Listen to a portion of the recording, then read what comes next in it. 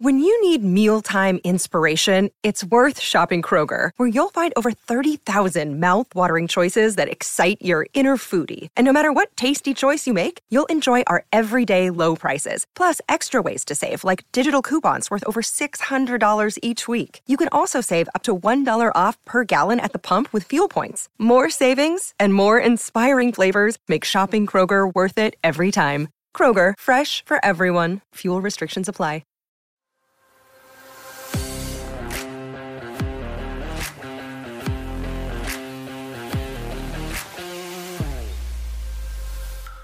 When you're living in a toxic relationship, whether you're with someone that has cheated on you, has lied, has gaslit, has manipulated you, there begins to grow this aspect and this concept of not being good enough, of not knowing what is next, of not being allowed to do different things, of not being able to touch the finances, of being able to go to the store, being able to hang out with friends, of being able to interact with the kids or do things that you need to.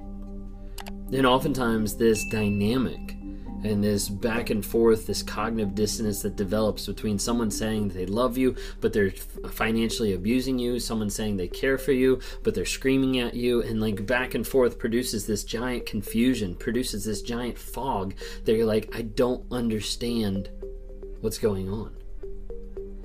And oftentimes what develops during that is aspects of worry, of being scared, of being fearful, that drives people to a place of not being willing or not being able to change their mindset, to be able to adjust, to be able to get out of that situation. And as a result, they stay stuck. And they stay stuck in that relationship longer than they want to be. They stay stuck and do things that they would never dream of doing, or put up with behaviors and actions that they would never otherwise tolerate. But in those moments, a lot of times there's an underlying aspect of fear. Fear of the future, fear of the lashback, fear of the yelling, fear of so many different things that keeps that person stuck in that relationship. And then as a person sees that, identifies it, maybe they research stuff, maybe they do coaching or therapy or whatever, that they start to realize and unlock their mind of like, hey, something's actually going on. Let me check this out. They realize I'm in an abusive relationship. I need to get out. And they get out. They get to the place where they finally are able to go, no contact. They're able to separate from that person, from that toxic person that's impacting and influencing them every single day. They cut those ties and they're like, hey, now I can live free. And most people think that they're free the first moment. And that wave of relief kind of washes over them as they get to the place of saying like, hey, I'm actually free now. I'm able to live my life and I don't have to be afraid of them anymore. But then the next day comes, and the next day, and there starts to be this doubt, and there starts to be this worry, and there starts to be these thoughts that go through your head of, did I do something wrong? What happened? Maybe I could have done something better. Maybe I'm the toxic person. Maybe, and all these thoughts start coming in, and then people get to the place where they get locked up, and they stop their progression forward. They stop moving towards being healed, happy, and healthy, and they start holding on to the past. Or they start holding on to a thought or an idea. When I work with people one-on-one, I help them change that thought. Change that idea that pulls them back to the narcissistic person, that controls their mindset and their perception, that makes them think maybe it wasn't as bad as what it actually was. Maybe it was my fault and I need to go back and work harder to make it better. And as I'm working with people, there's an overwhelming thought of, as they get out of the relationship, as they break free from the trauma bond, as they start to detox from the narcissist, there's an aspect that self-confidence has been greatly lowered. Self-esteem has been almost destroyed. And they get to a place where they're starting to experience on a day-to-day basis the aspect of fear. Fear is a really interesting topic. And I want to touch base with you today on this, and we're touching base on a book that I started for the month of May. I've got to hurry and read it because I'm only about a fourth of the way through. But here we go. Motivation Manifesto, 9 Declarations to Claim Your Personal Power by Brendon Burchard. Now, I want to be able to use some of this to tell you guys out there to claim your personal power back. But we're going to talk about fear first, because that's one of the things that slows us down, right? It's a different aspect and different thought on fear that I want to share. Okay? Fear is the human motive of aversion. Fear doesn't help us commit to higher aims, doesn't help us imagine greatness. Its sole aim is immediate release from threat, strain, or pain. It often becomes a by all means necessary approach to controlling any given situation so that the body, but most often the ego, can feel safe and unchallenged. Fear was given to us as a motive to avoid physical harm and death. That is, we're the ones who perverted it into a tool for the ego's protection. Almost all the fear we experience today has nothing to do with physical threat. We have taken this impulse for safety and bastardized it into ego-driven desires to feel more emotionally comfortable. We've hacked its short-term nature into long-term tool to avoid difficult circumstances in order to satiate our base desires for approval. Fear has become a crutch for emotional weakness. And as with all crutches, we shall fall slave to it, to its use, unless we once more condition our strength.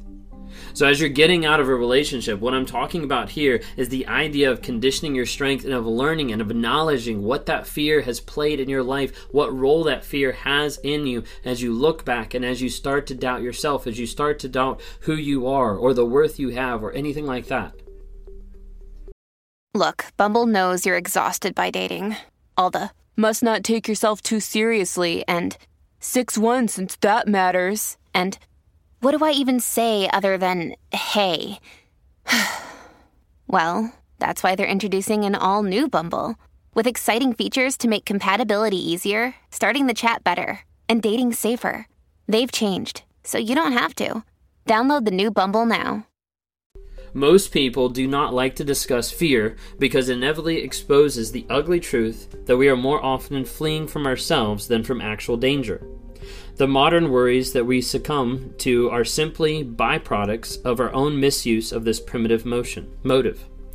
Almost all fear we experience today and its result, cowardly thinking and behavior, is just imagined social drama created by unchecked mental impulses and conditionings. We're afraid of being rejected, isolated, or abandoned, not typically of being eaten alive. And those kinds of social fears can be overcome by willful practice. Examples. When someone says, "I'm fearful of public speaking," they do not mean that they're worried someone in the audience is going to attack them physically. Rather, they mean they are afraid of failure. Their issue is a challenge not of the real safety, but of emotional comfort. If they were speaking more accurately, they would say, "I'm afraid of how I will feel emotionally and whether I will live up to my expectations of myself and the expectations of those who put me on stage. I'm afraid of how I will look. I'm afraid that I might not do well. I'm afraid that I will lose my place or draw a blank. I'm afraid I will not be respected." Notice the order of these comments. It is not fear is running me. It is I am afraid. The I is leading the way, and oftentimes the ego is in charge. Naturally, we all struggle with self-expression, and we all want to do our best. We would love the power to be ourselves on the world stage at all times.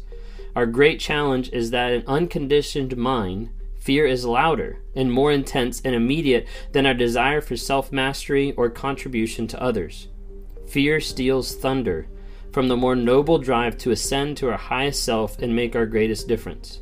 We are more alert to the sound of dogs barking than angels singing. So when you think of it, fear has a big aspect of controlling what you're experiencing, controlling what you see. It limits, like I said, it limits that motive, it limits that drive, it limits your thought process. And so often we get to a spot where we deal in the rut of fear and we're afraid of what's actually going on. We're worrying about what's happening. Maybe of how someone's going to perceive us, how someone's going to interact with us, what's going to transpire between two things. And as you get out of relationships where you've been beaten down so much, you have a big aspect of worry and of fear going out into the world. and you're not sure, how do I deal with this? What do I do with it? Am I good enough? Will this work? And I want you to take a moment and to start looking inwards and start working on yourself and on your growth. Understanding that it's not fear, like he said, it's not fear of getting up on that stage. It's the fear of failure. It's the fear that someone will make fun of you. And it's the fear that your emotional needs might not be met. Being afraid how I'll look, being afraid that I'll not do well, I'm afraid I'll lose my place, I'll draw a blank, I'm afraid I'll never be respected. How is fear driving you today? And is there an opportunity for you to take back that power and understand, hey, this fear doesn't have to drive me. I'm the person that drives me. On a day-to-day basis of taking back your power and understanding, hey, this is the direction I'm going. This is the person I want to be. And there's going to be people that come into your life that take that and self-sabotage that, but they will not take your soul, your purpose, your drive, your goals. So get back to that. Get back to your purpose. Get back to what you're looking at, what you're living, how you want to be, because as you go forward, you're going to be faced with so many different fears, so many different trepidations that come at you, whether that's from other people, from other events, but mainly that's attacking in your mind, that I want you to think of on a day-to-day basis. How do I work on dealing with the worry of what's going to happen to engage my whole self to be the best person I can possibly be? That fear is something that will sideline you every time if you're not careful. I work with people to help them change the story that's in their mind, help them change the fear that they're going through, help them rewire their thought process, detox from a toxic person. I work with people every single day to find them healing, growth, and change. And I hope I can do that with you sometime. If you're around sometime, Wednesday nights we're on here doing question and answers, either on my channel or on Lee Mental Healness channel. I'm on here on Thursday nights as well, 9 to 11 p.m. Eastern time to be able to answer questions. You can click the link in my bio, be able to talk to me one-on-one, answer some questions, anything like that. Would love to be able to work with you, because that's where we're here, to try to help you grow to the next level.